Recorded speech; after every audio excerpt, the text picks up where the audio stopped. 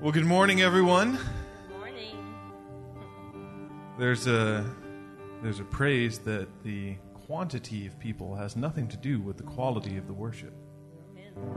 And that has everything to do with you and the words that we sing and the way that we focus on God. So let's do that this morning. We'll start our service with a song. We're going to sing Nothing Left of Me.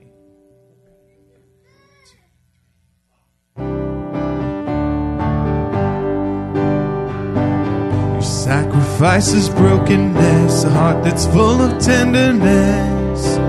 Come and break me, Lord, to seek you in your righteousness, to find you in your holiness. Come and take me, Lord, that I can learn to trust you in every way, to love you.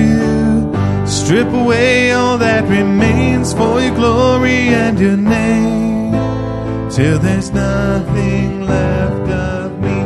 Burn the kingdoms I have made, that you would shine and I would fade, till there's nothing left of me.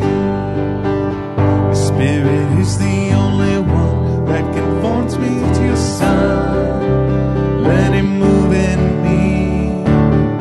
Grace is written deep in me. You sign your heart with purity in your holy blood, that I can learn to trust you in every way, to love you. Strip away all that remains for your glory and your name, till there's nothing left of me. Burn the kingdoms I have made, shine and I would fade, till there's nothing left of me. Strip away all that remains for your glory and your name, till there's nothing left of me. Burn the kingdoms I have, that you would shine and I would fade, till there's nothing left of me.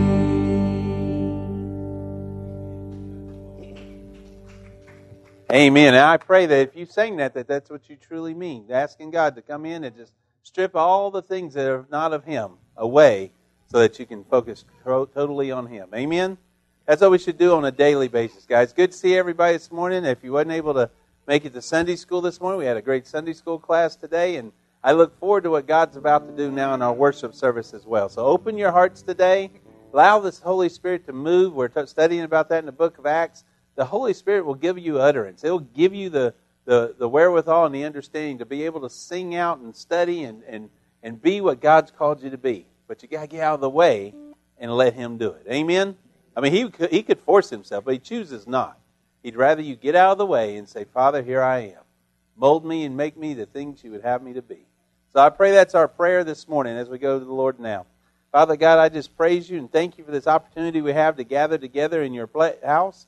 And God, I pray that we will open ourselves to be moldable, malleable in your mighty hands. I pray that we focus on who you are and what you are, to the point that when we leave this place today, that we don't just say that we got our card punched, that we made it to church, but we can leave this place acknowledging the fact that you are not only God, you are our Lord and our Savior as well. May your will be done in the hearts of your people, and may we speak, say, do, touch, whatever it is, only what you tell us to this day. And may your name be glorified, and may your people be edified, Father. In Jesus' holy name we pray. Amen. Praise the Lord. Like I said, it's good seeing everybody this morning. Walk around a second, shake somebody's hand, and just tell them it's good to see them in God's house today.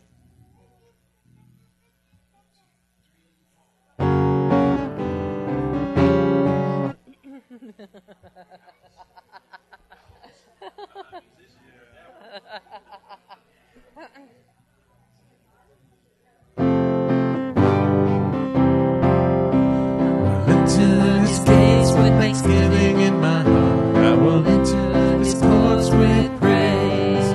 I will say this is the day that the Lord has made. I will rejoice, for He has made me glad. He has made me glad. He has made me glad. I will rejoice, for He has made me glad. He has made me glad. He has made me for he has made me glad. Will enter his gates with thanksgiving in my heart. I will enter his courts with praise. I will say this is the day that the Lord has made. I will rejoice for he has made me glad. He has made me glad. He has made me glad. I will rejoice for he has made me glad. He has made me glad. He has made me glad. I will rejoice for he has made me glad. This is the day. This is the day that the Lord has made. The Lord has made. I will rejoice. I will rejoice and be glad in it. And be glad in it. This is the day that the Lord has made. I will rejoice and be glad in it. This is the day. This is the day that the Lord has made. Jesus is the way. Jesus is the way that the Lord has made. The Lord has made. I will rejoice. I will rejoice and be glad in it. Come on and join us. Jesus is the way that the Lord has made. I will rejoice and be glad in him. Jesus is the way. Jesus is the way that the Lord has made. Okay, now we gotta go sit down. All right, guys, as we gather back to our seats this morning, just a few announcements today. Then I'm going to turn it over to Bob for our scripture reading. But a few announcements, first of which is the, let me just jump to the Fall Festival. Fall Festival is coming. We're getting close to that. As you know, we kind of got a late start on our candy gathering. If you've never been to one of our fall festivals, this is an incredible event. It's probably our second largest outreach, probably the largest outreach one night anyway. People come from all over.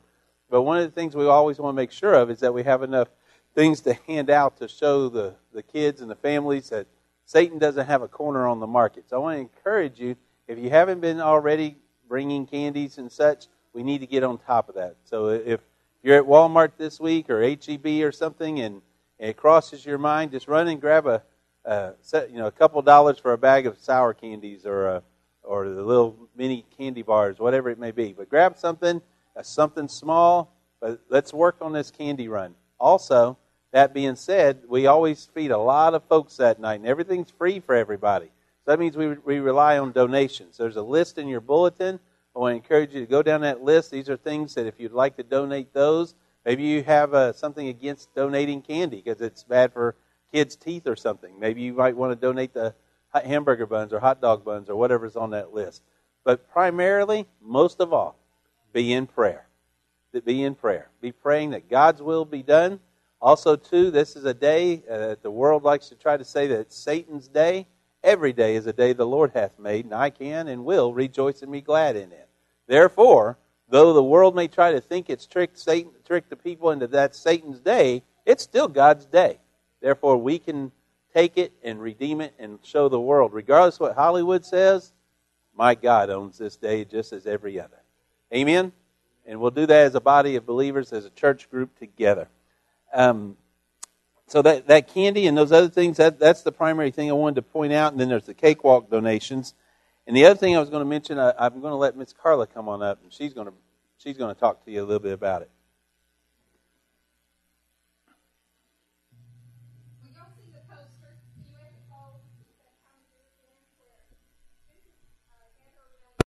at their schools and pray over their schools and their administration and whatever the Lord leads them to pray over.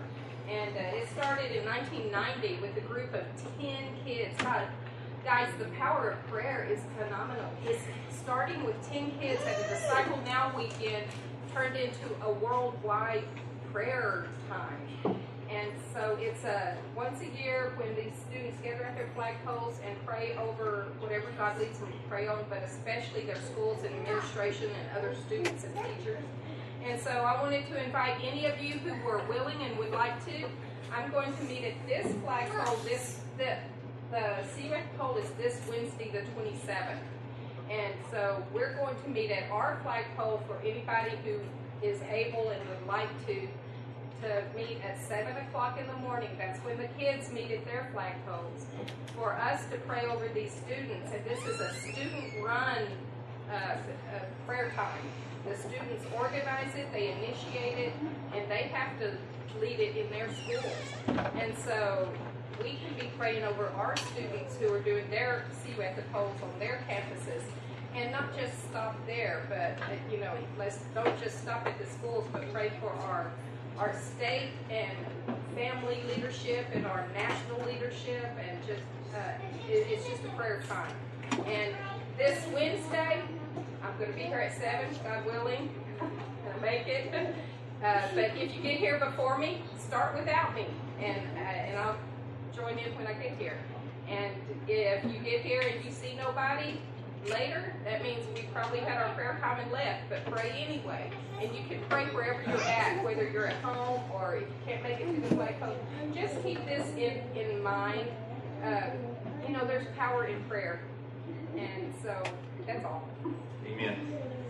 And guys, let me also remind you that, yes, there are going to be kids who use and beat to try to game the system to do this, that, and the other, whatever, and people throw that out as excuses. That doesn't take away from the fact. The power of prayer, and the prayers of a righteous man availeth much.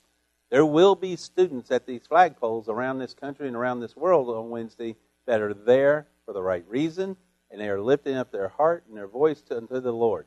So don't allow yourself to fall into the trap of trying to ostracize the bunch because of a few. We need to pray for all of our youth, all of our young people, pray for our country, but also know that how can we expect our young people to continue to pray if they do not see us as examples praying for them? So if we want our next generation and the following generation to make a difference, then let's start by making a difference in their lives in prayer together now. Amen? So that's very important. All right. Yes, ma'am?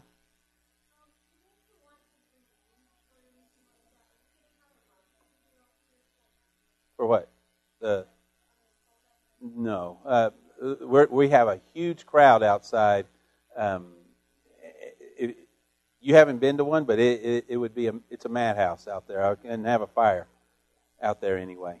But no, they usually have the kitchen ladies always have it well organized with hot dogs and popcorn and nachos and such.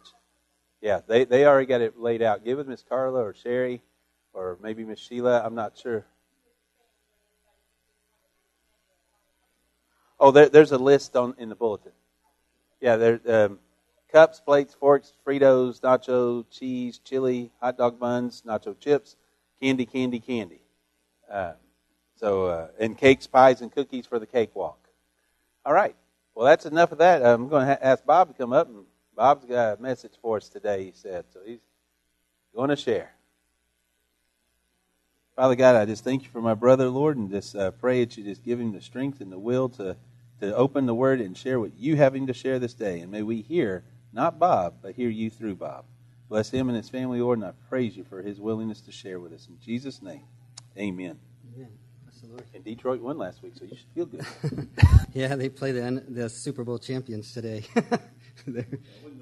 Atlanta Falcons. Bless the Lord. This is just something that the Lord spoke to me while I was studying, and I wanted to share it with you guys. And if I may just set the stage, shortly after Lot and Abraham separated in the book of Genesis, around chapter 14, there was a pretty powerful king in that region called Kedorlaomer. We'll just call him Ched for short because that's a mouthful. But Ched, it's spelled with a CH, so I call him Ched. He was a powerful king in the Valley of the Dead Sea, and he had several kings that were under his kingdom that actually paid tribute to him. And when he went out on slaycation to increase his borders, he went out like slaying all these guys, trying to get them to come under his submission. 5 of the kings that were under him that paid tribute to him rebelled against him in his own backyard, and they did a pretty good job standing up against him, but they couldn't stand when he came back. He was pretty furious. So he took those 5 kings out. But the problem was Lot was also there, Abraham's nephew Lot. And Abraham took only 318 men that were trained in his own house. And he set out after that king to get Lot and Lot's possessions back. And Abraham was victorious. It was like a huge victory. And when Abraham was coming back in chapter 14 in the book of Genesis, it says, after Abraham returned from defeating Kedorlaomer, and the kings who were with him, the king of Sodom went out to meet with him in the valley of Shaveh, that is, the king's valley. Then Melchizedek, king of Salem, brought out bread and wine. He was the high priest of God Most High. And he blessed him and said, Abram is blessed by God Most High, creator of heaven and earth. And give praise to God Most High, who has handed over your enemies to you. And Abraham gave him 1/10 of everything. So I want to stop right there. Melchizedek was the high priest. And when he revealed himself to Abraham, when he came out and met Abraham on the road, Abraham gave him 1/10 of the spoils, 1/10 of everything that he had.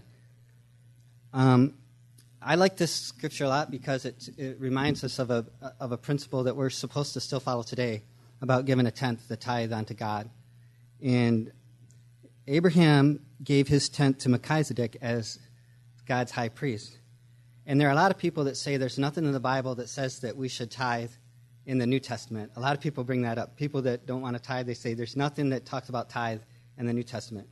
But if you look into this, there is a real strong tie, because in Psalms 110, verse 4, I like the Old Testament. I like the Old King James Version that says, God made a promise and an oath. He said, you are a priest forever in the order of Melchizedek.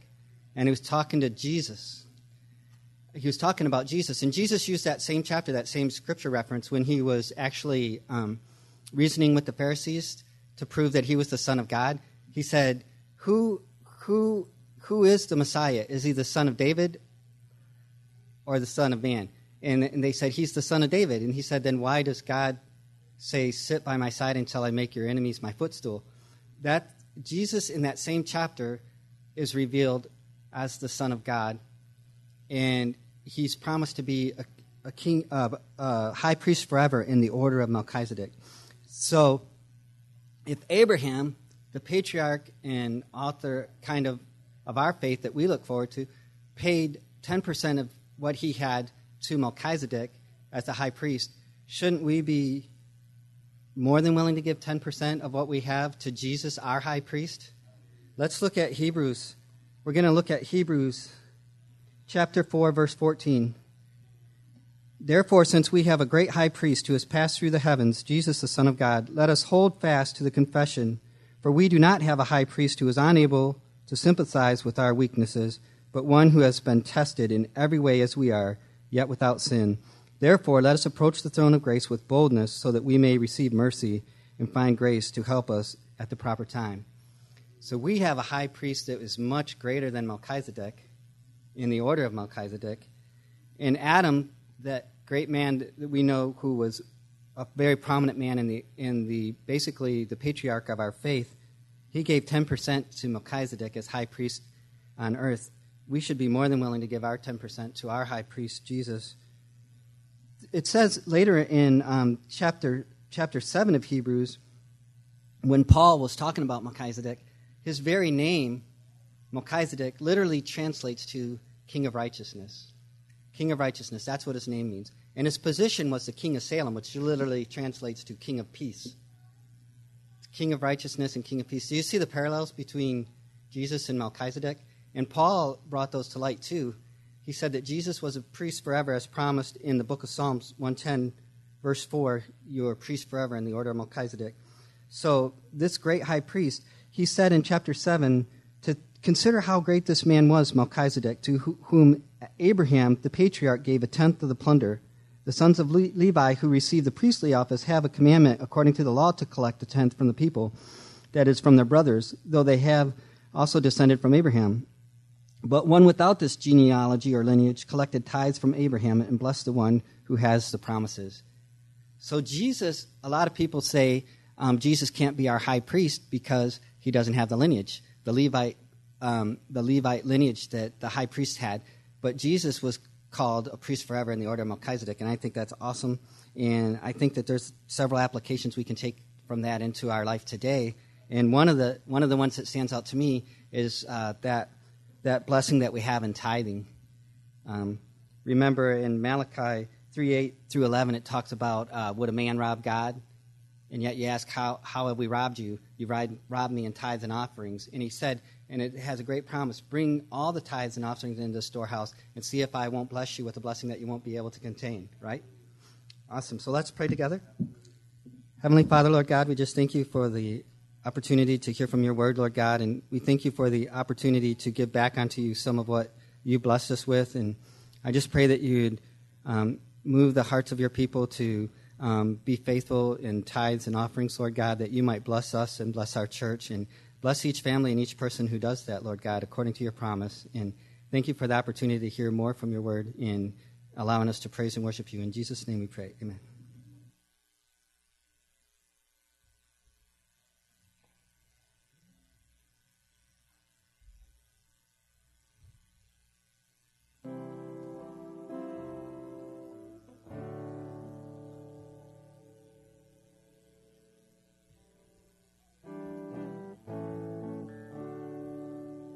Sometimes you get a lot of spiritual milk in church and Sunday school and stuff like that. Well, that was a freaking T-bone steak right there. That was awesome. It might be a little tough to chew on, but my head's still spinning, and I was like, oh, that's good stuff right there. And now I'm hungry.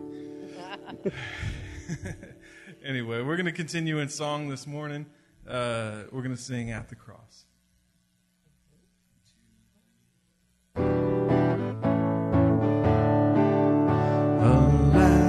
And did my Savior bleed, and did my sovereign die? Would he devote that sacred hand for such a worm as I? At the cross where I first saw light, and the burden of my heart rolled away. It was there by faith I received my sight, and now I am happy all the day. Was it for sins that I have done? He groaned upon the tree. Amazing pity, grace unknown, and love beyond degree. At the cross where I first saw the light, and the burden of my heart rolled away. It was there by faith I received my sight, and now I am happy all the day.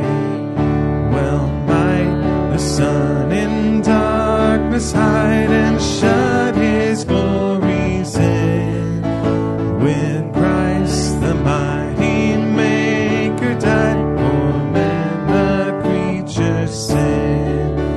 At the cross where I first saw the light, and the burden of my heart rolled away.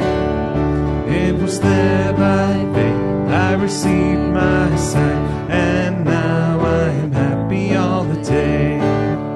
But drops of grief can ne'er repay the debt of love I owe. Here, Lord, I give myself away.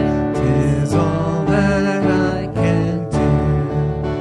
At the cross where I first saw the light, and the burden of my heart rolled away. It was there by faith I received my sight, and now I am happy all the day.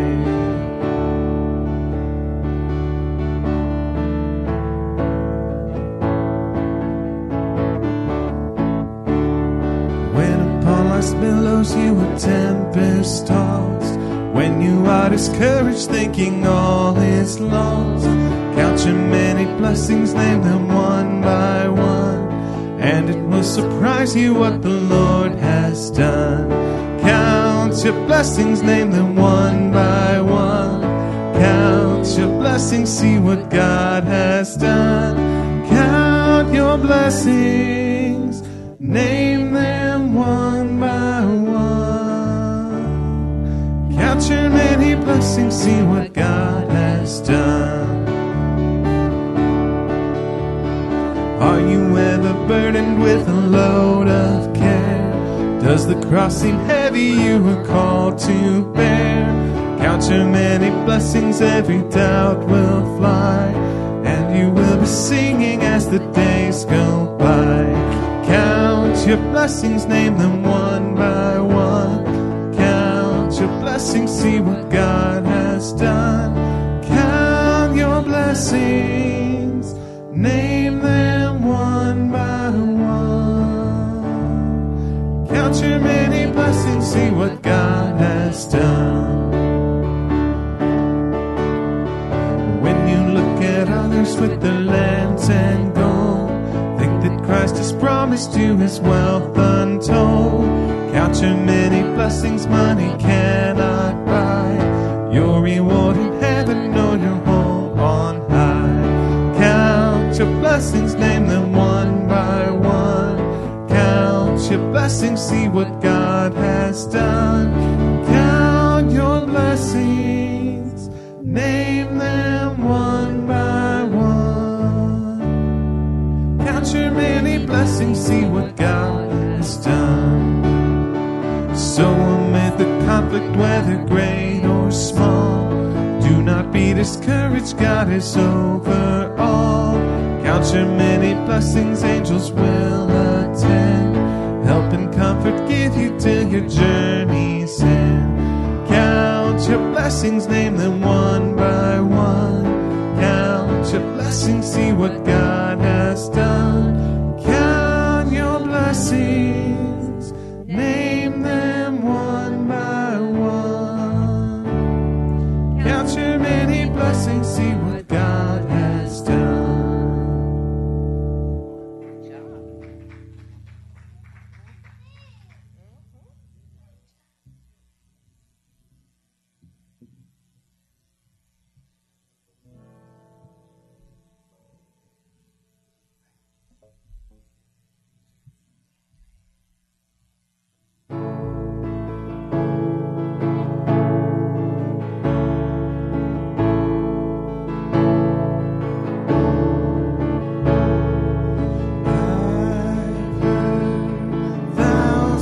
Stories in one, they think you're lying, but I've heard the tender whisper of love in the dead of night, and you tell me that you're pleased and I'm never alone.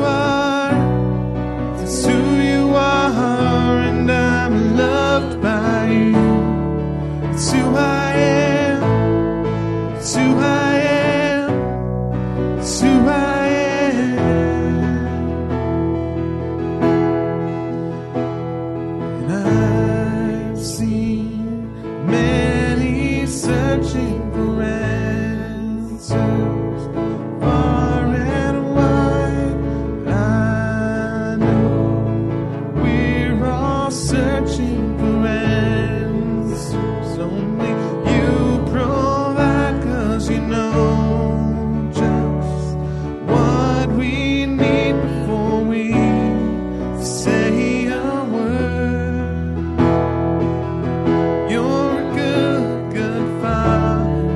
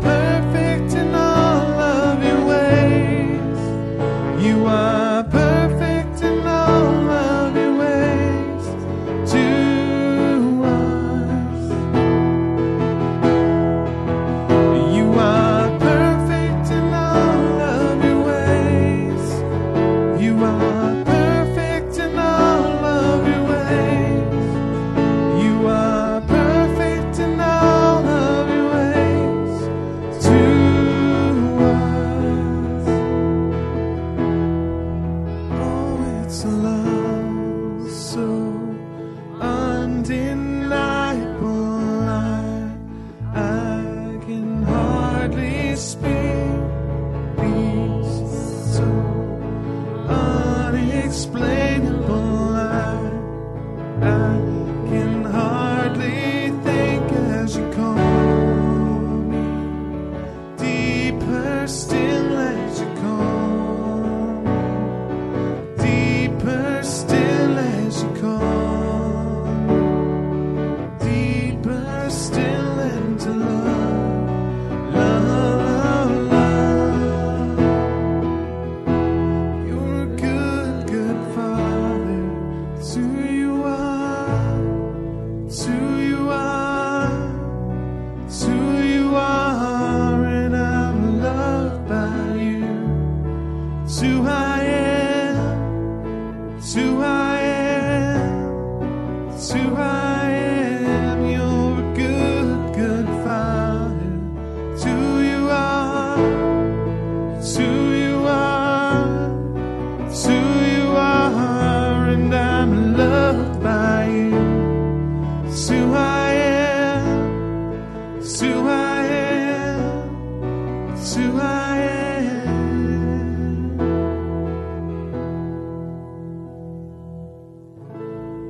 Father God, we are who we are because you are the Heavenly Father. May we truly look to you and become what you have us to this day. In Jesus' name, amen. Amen. Give God the glory this morning. Praise the Lord. If you have your Bibles this morning, turn to the book of Luke. Luke chapter 23. Luke chapter 23. We're going to look at a passage of Scripture that many of us have looked at previously. A passage of Scripture that we need to focus on a little bit more. None? No. Nora. Go to Mama. There we go.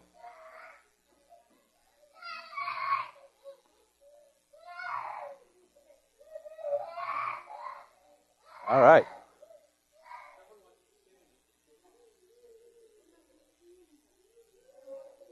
Okay.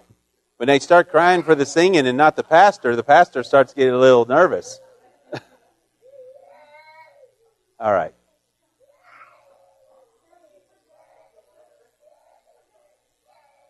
May have to take her and go to the nursery. We okay, baby? Nor? Good girl.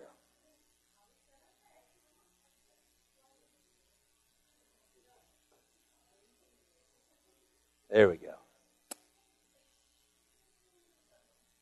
Okay. So as you're looking at Luke chapter 23 there, I want us to draw to mind, if you can remember, actually, Bob, you want to go ahead and put that on the screen? This is Rembrandt's painting. It's called The Three Crosses. I don't know if you've seen it before. It's a very famous painting. It's a very religiously important painting, I guess you could see. But the thing that I think that you're drawn to, first of all, when you look at the painting, of course, is Jesus being on that center cross. That's where Jesus died. That's the focal point of that drawing. I'm looking at it back there, but you see it right here. Jesus is in the center. He's drawn a little more darker than everything else. And Rembrandt intended Christ to be the focal point of that picture there.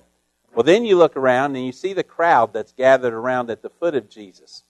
And as you're looking at that crowd, if you could really hold this picture in your hand and you can Google it as we did, you can find it online, but you would see that in that crowd there's all kinds of various facial expressions. He purposely put all kinds of different things on the faces of the people who were there, these people who were guilty, if you will, of that awful crime, of that crucifixion of Jesus Christ. And we were studying our Sunday school class just this morning, and Peter is speaking to them and basically letting them know that those lawless ones who crucified him are going to be held accountable.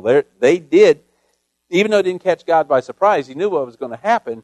These people still had all kinds of angst in them and all kinds of ugliness when they did this. Well, Rembrandt captured all that, and then we see the soldiers that are there on their horses and things of that nature. But what I really wanted to draw your attention to, and Bob kind of drew a red circle around it. You can't sit, okay, you can blow it up. Good deal.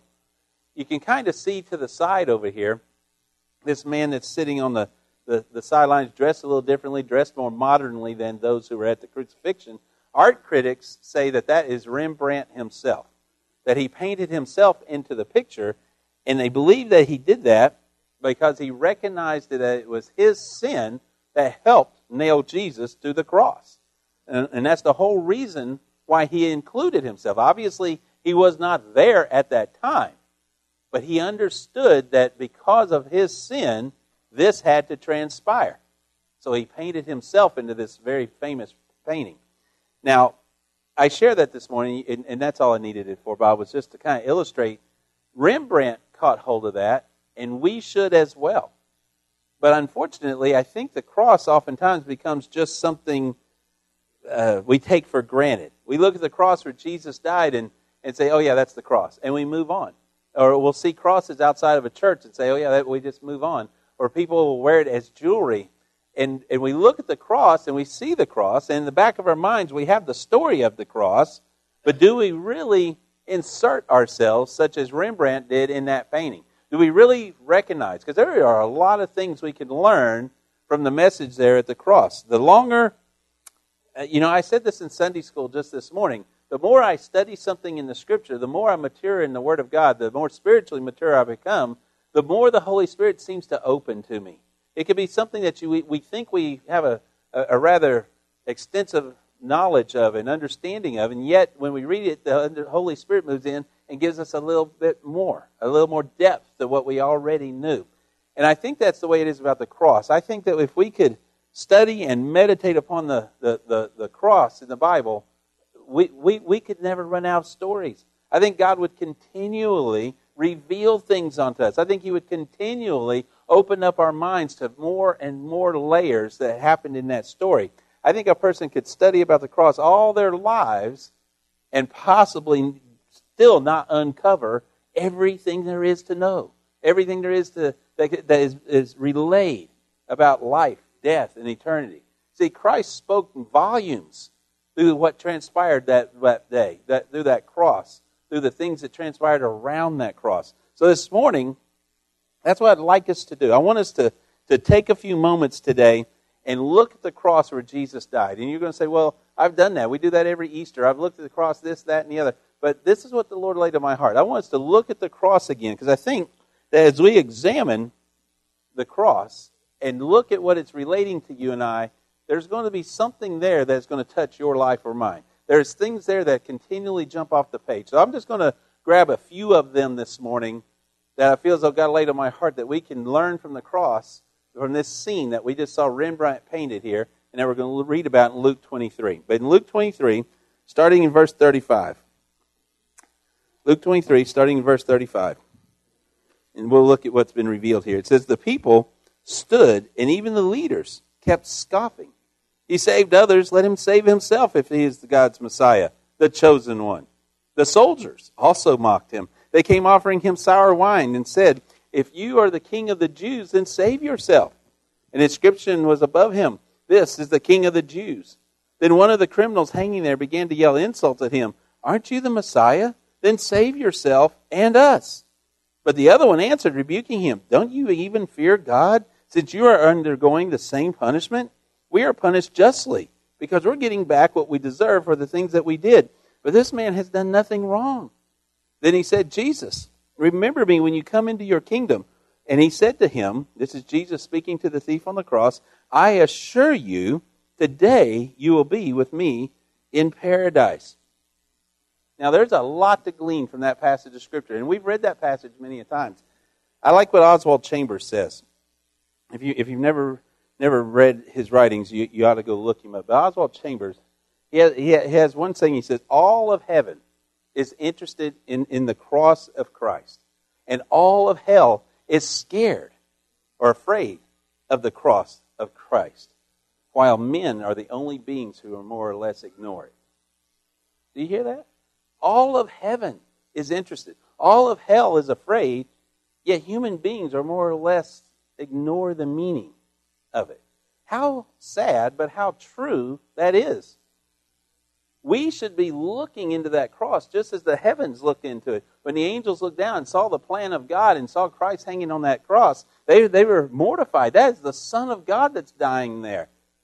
Those within hell, they're looking up and they're saying, man, he is going to enact the plan of salvation so people can spend eternity with God the Father. And there's not anything we're going to be able to do about this. But yet man walks by the cross and says, yeah, whatever. And we don't really focus on it. Guys, there's a lot of things there that we could understand if we would look to the cross that could be revealed onto you and I. And that's what I want us to look at. I pray that we don't become a people that ignore the cross. And when I say ignore it, I'm not saying we talk bad about it. No, we probably wouldn't do that. But when we start flippantly wearing it as jewelry or flippantly wearing it on a T-shirt or just we see a cross, say, oh yeah, that's just a cross. There's problems there.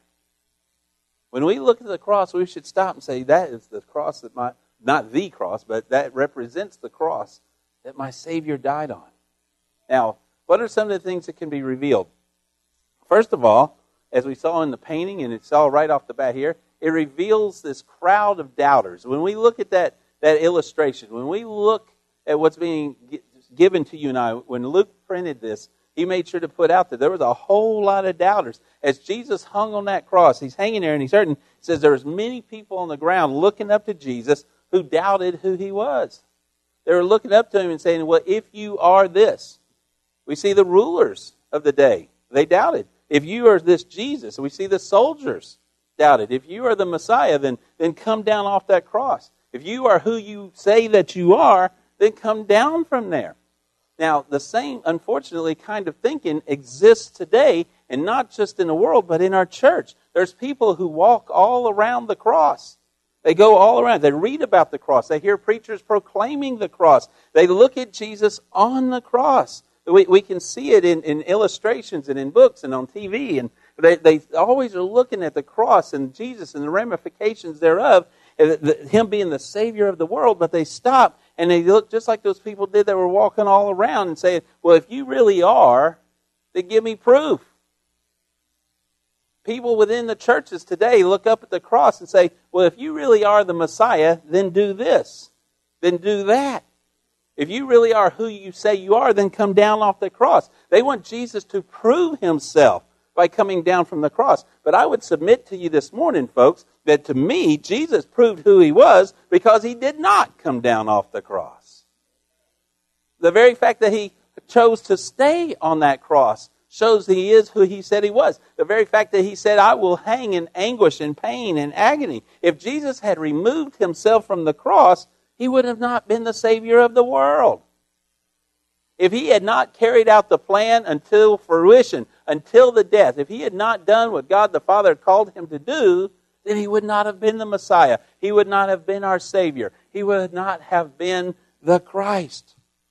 If you are here this morning and you are in that doubting crowd, if you are still saying, well, I want proof, I want you to show me somehow, I want you to know that Jesus could have got down off that cross. He could have given them the proof they wanted by coming down off that cross. But if he had done so, we would not have salvation today. God knows. The reason that we are here today is because, and worshiping today, because we know he hung on that cross. Those folks that were wanting him to come down, they didn't know who he was. They were filled with unbelief. They were like, I just don't know who he can be. If you're still doubting that Christ hung upon that cross, but yet you say you walked the aisle when you were a kid or a teenager or something like that and accepted him, I'm going to say there's a problem here. Because he said, whoever believes that I am the Son of God and that I died and was rose again, that I resurrected. In other words, he's telling you, if you believe that I hung on that cross and did not come down, then you can be one of mine. But if you are still doubting that, then there's a problem here. For by faith you have not been saved, because your faith's not in me. That crowd of doubters, there was rulers, there was soldiers, there was just the witnesses hanging out down there. They doubted him and told him to come down, but he said, nope, I'm going to stay right here. If you want to know who Jesus is, then you have to come to him. If you want to know who Jesus is, you go to him and believe he is whom he says that he is. In Hebrews 11:6, it says, but without faith it is impossible to please him. For he who comes to God must believe that He is who He said He is, the rewarder of those who diligently seek Him. In other words, you have to know what He is, who He is, and by faith say, this is my Lord. You want salvation? It is more than just saying a cute prayer. It is more than saying an emotional prayer. It is more than just having the music right and the mood right and being moved around and manipulated into saying the right words. You have to believe in your heart that He who hung on that cross over 2,000 years ago on the hill of Calvary, is like Bob said, became our high priest by dying and rising again, and not sinning in those 33 and plus years, but by rising again with that sacrificial blood and that glorified body. He became our Messiah. You must believe that, or you are not His. Period. You have to listen to that. All of us who come on to Jesus, all of us who bow a knee to Him, all of us who truly say He is our Lord, must trust in Him and Him alone to save us. We shouldn't need the signs to tell us, well, I'll accept you, Lord, but you got to come down off the cross. You got to show me this, show me that. Praise God, He did not come off that cross that day. He could have proved He was Lord, but He chose to stay because He knew better than we do. Folks, I'm going to tell you this morning that He knows better than you and I, and if we will just put our faith in Him and accept Him and do as He has so called us to do, it is then that great and wonderful blessing, such as salvation for all eternity, can take place. If He had come down off that cross, yeah, there might have been a few people say, man, maybe He is somebody. But we wouldn't have eternal grace. We wouldn't have that sacrificial blood. Another thing it reveals, that cross, that story there, is a correct description of what's going on there. Ed M. Griffin, in his book, The Mind Changers, that wrote a article one time, or it was actually the results of an experiment. You can go look this up. It's called The Mind Changers. You'll learn, if you ever went to a psychology class. Oh, Bob probably knows this story, actually. But there was a test that was given to a bunch of it was a group of white, middle-class New York business people. And the test was, they were shown this picture. And it was a subway scene, and there's everybody getting on and off the subway, and there's all these people in the subway. And there's people right at the front. There's two people that are right at the forefront, two men, if you will. And these two men are standing there. One is white, one is black. One's in a business suit, one's in a blue-collar, uniform, workman's overalls type thing. One was giving his money to the other, who was threatening him with a knife. Now, this is the picture that's presented to them.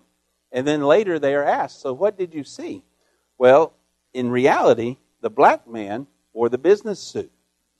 And he was being robbed by the white man that was in the working overalls. So this picture, though, didn't square with them. They couldn't get that. Because in their mind, they said, white men are usually executives. Black men usually wear blue collar. Blacks are robbers. Whites are executives. So even though they looked at the picture and had time to look at the picture, later on when they were asked, what was that picture of? One did not. 99% of them said it was a black man robbing a white man that was in the suit.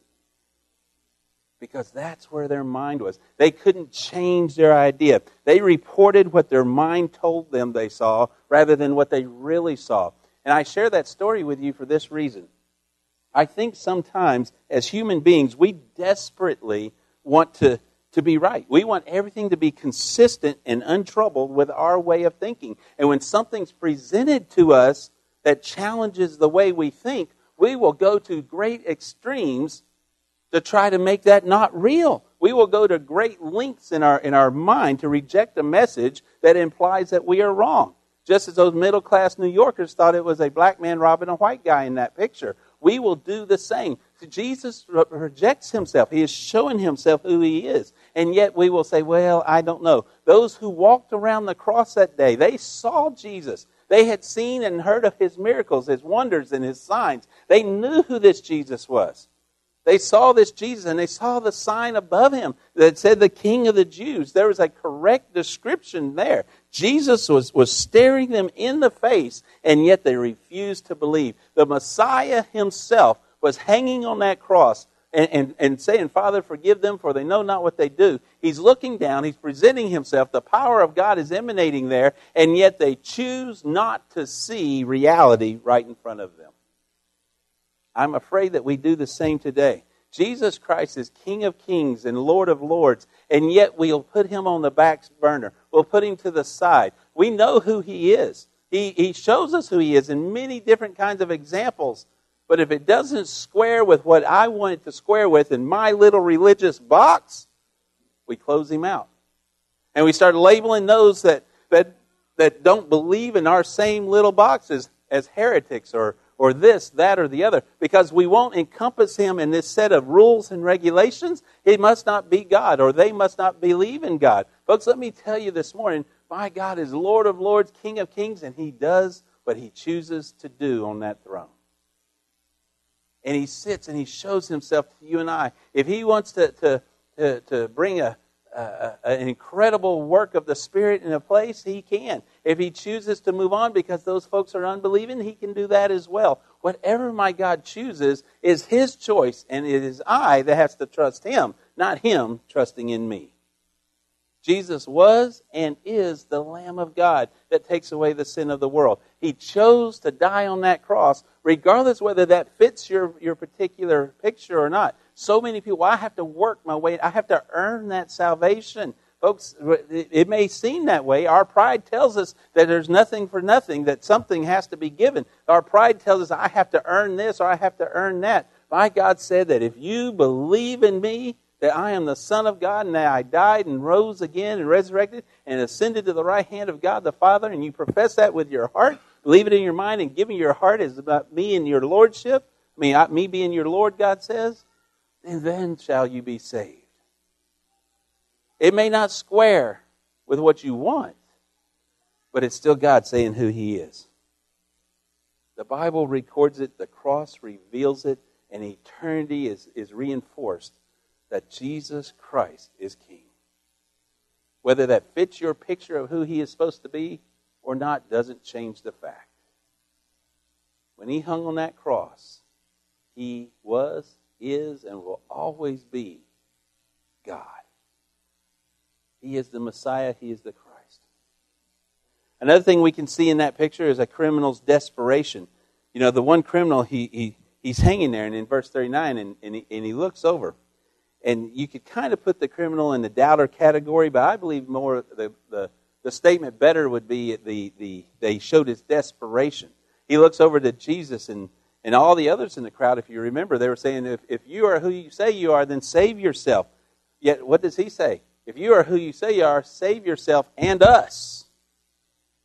If you're really God, then save yourself and me. In other words, he was desperate to get down off that cross. If you really are God, then get me out of this situation that I've gotten myself into. He doesn't like the fact that he's hanging on that cross, so he sees Jesus and says, if you say who you are really who you say you are, then get me down out of here.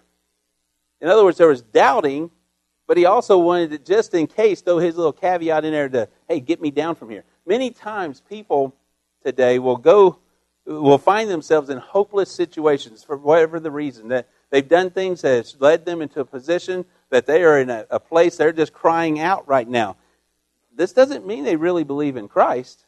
Doesn't mean when they say, oh God, they really believe in God. They just want out of the situation. They still doubt that Jesus is Lord. They're just throwing it out there because, hey, this might be the key that gets me out of this. If we find ourselves in a desperate situation, folks, whatever it may be, you still have to believe that Jesus Christ is Lord of your life and make him Lord of your life for him to answer and hear those prayers. Just because you say, oh God, doesn't mean that he's going to just immediately remove you from the circumstance that you've allowed yourself to get into. He might, but more than likely not. This thief on the cross, he doubted him. If you are who you say you are, in other words, I don't really believe this, but if you are, come down off the cross. Oh, and get me with you. Take me with you. Lord, if you'll just get me through this. Do I really know who Jesus is? No. I just went off the cross. I just went out of this desperate situation.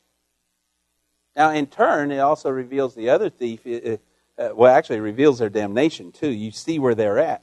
The other criminal pointed out they were there for just causes. The other criminal says, why are you mocking him? We are here because of our just reward. We did bad, we get bad. What he's saying is what you do on earth is going to determine what happens later as well. When he looks to the Lord and says, Father, remember me when you come into your kingdom, he's saying, I know I'm getting what I deserve here. But when you come into your kingdom, will you remember? See, there's a spiritual realm that operates in the same way. What we do on this earth is going to be manifested in the spiritual realm. And this thief was showing that. I'm getting my consequences to what I deserve. But will you remember me when we get into that spiritual realm? These men together, they weren't going to hell because they were thieves. They were going to hell because they hadn't trusted in the Lord. Both of them, they were headed down that pathway because they hadn't trusted Christ. Two men, one man can get up every morning and get himself ready and go to work and supply for his family and do everything. He is an asset to society and do everything right and raise his children. Another man can get up and go out and become a serial murderer and just a detriment to society. When they both die, you know what? They're both going to go to a devil's hell. Well, why would the good one go and the bad one? That's not fair, because neither one of them knew Jesus Christ. It doesn't matter how good you are or how bad you are. It's, do you know Jesus Christ as your Lord and Savior?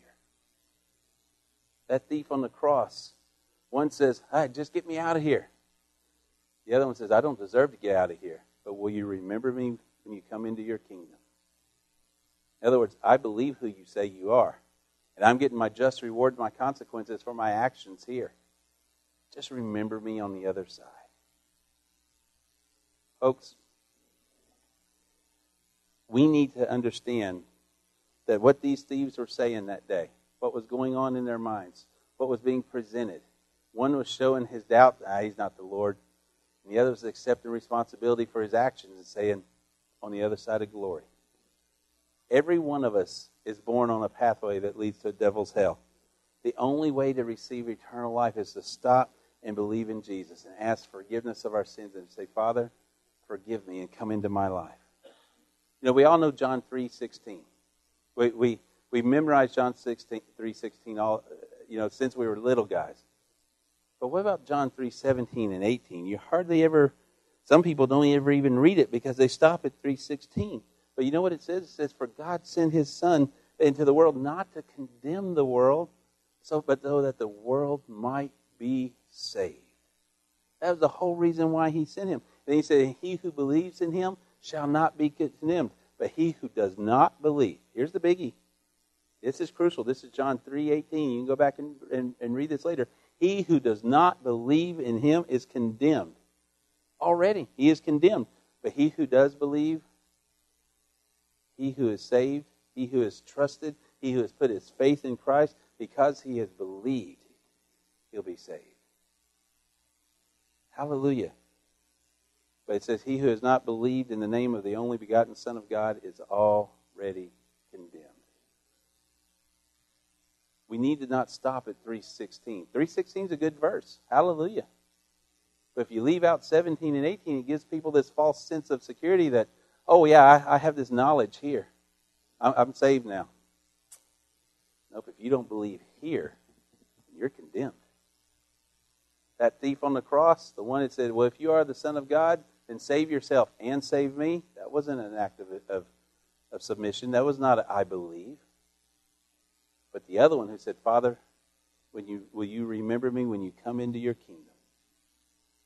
So the cross, it reveals doubters. It reveals the description of the Lord. It reveals the criminal's desperation. It reveals damnation. It reveals a criminal's desire. When he said, Father, remember me when you come into this kingdom. But it also reveals what Christ had to say to him. He said unto me, and he said to him, I assure you, today you will be with me in paradise. Folks, this man's desire was when he stood before Jesus in heaven that God would say, this is mine. The only way Jesus is going to remember you and I is if when we stand before him in heaven, is if we stand for him here on this earth as well. when we acknowledge, just like Rembrandt did, that I am part of the reason why he had to hang on that cross. When I acknowledge that I am a sinner in need of grace. When I acknowledge that there are many doubters, both in the world and in the church. When I acknowledge I may be one and stop and say, this is what I believe. When I stop and say, I choose to come unto Jesus and believe that he died for my sins. When I stop and say that I choose not only that he died for my sins, but that if I put my faith in him, that he will wash me, cleanse me, make me clean. I don't have to earn my way into heaven. There's no way I could ever earn my way into heaven. But when I stop and realize he has already paid the price and say, Father, forgive me, then I can be saved. Jesus said to that thief, this day you shall be with me in paradise. What does the cross reveal? Far more than just a piece of jewelry. Far more than an elaborate tattoo on someone's back. Far more than a pretty illustration or a painting such as Rembrandt made. When we go to the cross, we see Jesus. The cross reveals the doubters. It reveals it reveals who Christ is. It reveals the damnation for our sins. But most of all, it reveals mercy. I could preach a gazillion messages. I could preach on doctrinal things such as Bob did such a fine job of this morning. But the number one thing I think I could ever speak to was spoken to most eloquently by two pieces of wood being nailed together. And that is the mercy of Jesus Christ. The biggest thing revealed through that cross to you and I is that my Lord said, I'm not coming down. I'm going to hang right here. And Paul tells us that he finished it. That he hung there to the death. Obedient unto death. To purchase our souls. But see, we were bought with a price. And not a price that could be paid of this earth. But with the blood of Jesus Christ. Now you may be sitting here this morning and say, Pastor, you know all these things you're saying, I've heard all this before. And you may have. But what good is it if you heard it and you never let it move fully into your heart? And one day you stand before the Lord and say, I went to church. Yeah, I knew about the cross. I just, you never really gave me that sign to let me know you really were on that cross. You never showed me that you really died for me. Yes, I heard those messages, but you never gave me that sign. The sign you may be asking for would seal your fate in the devil's hell. Why not just stop and trust him? That he is whom he says that he is. After that man called out to Jesus, Jesus assured him of his final destination. And I would submit to you this morning that if you will go to the Lord and say, Father, I am a sinner in need of your grace, and I want you to remember me when I come into your glory, when I come into your kingdom. See, the question is, do you know him? Well, Pastor, you end every sermon that way. I do.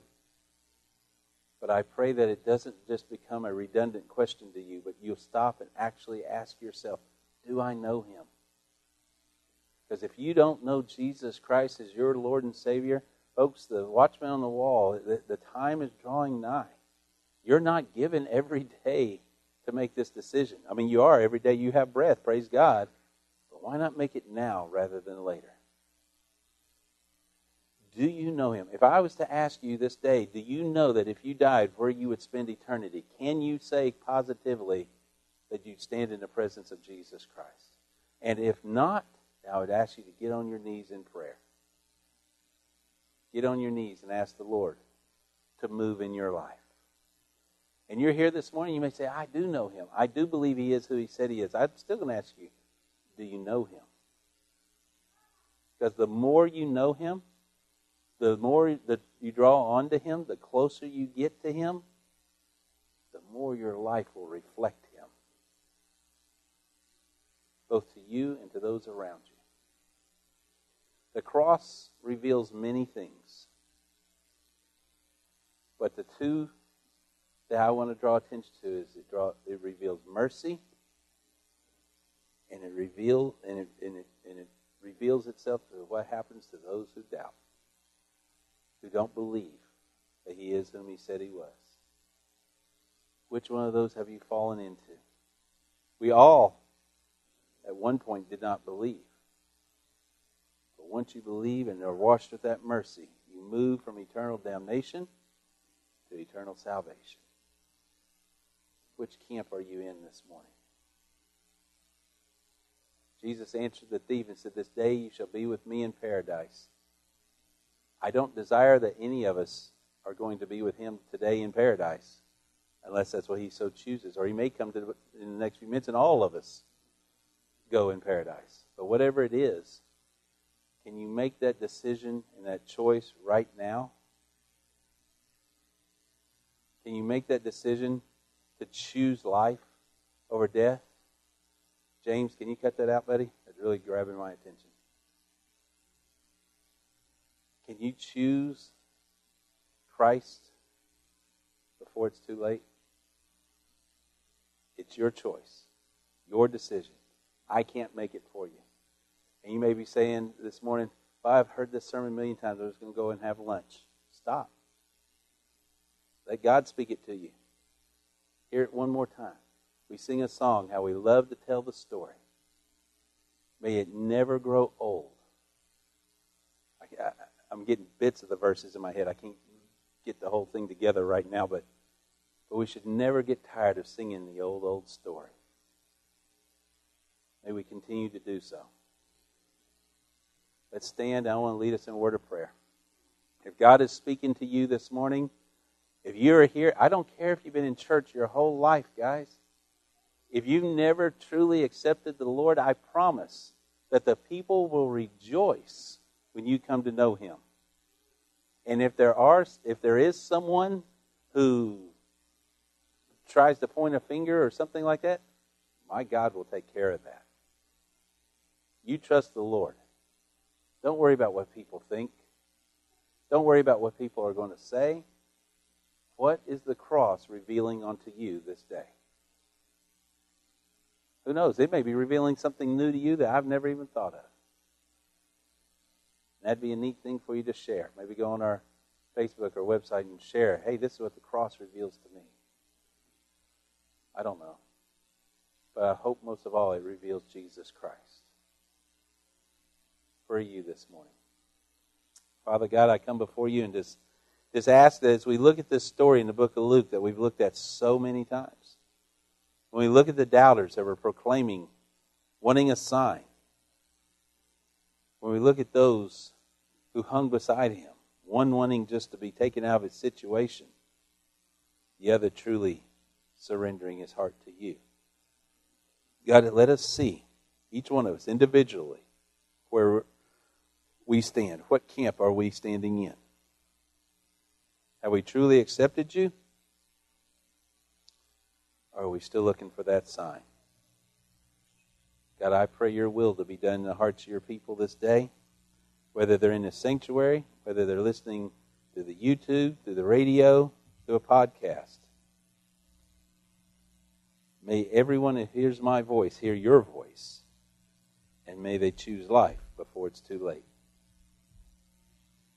As you said in Hebrews, he who believes shall be saved, but he who does not is already condemned. May your will be done in the hearts of your people this day, Lord, in Jesus' name. Amen.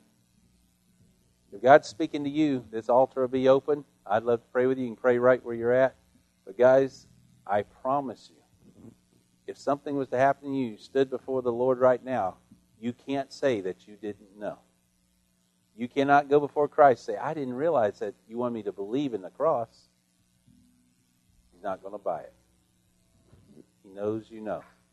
It's your choice and decision now what to do with it. In Jesus' name, as we sing this morning, guys.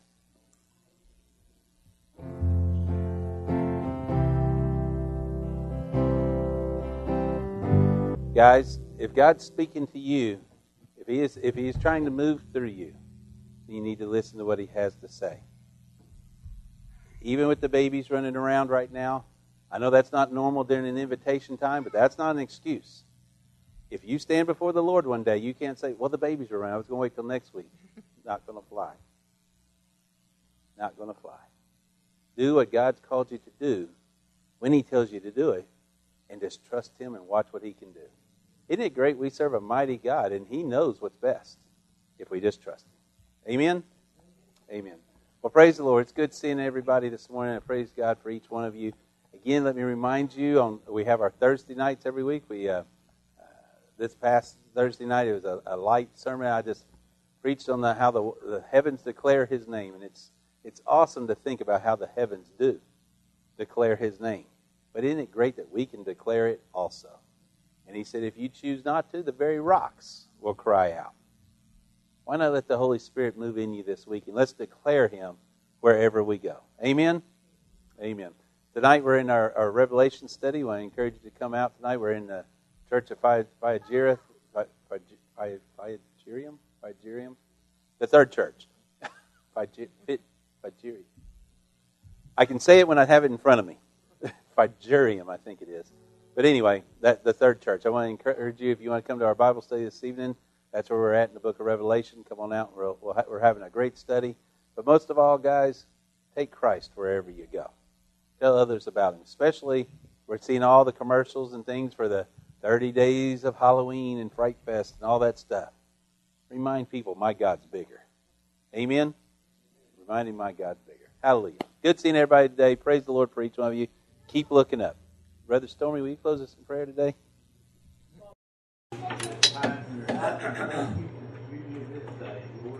Not only physically, but the beauty spiritually. We've had great messages in Sunday school, in the Bob's message, in praise and worship, and in the word that you gave your man of God. Help us, Father, to remember as we go forward. Make it simple. The cross is just two pieces, Father, and you could have made it complicated, but instead you chose to make it easy. Amen. Father, help us to take advantage of the salvation that you provided when we couldn't earn our own. In Jesus' name I pray. Hallelujah. Thank you, guys.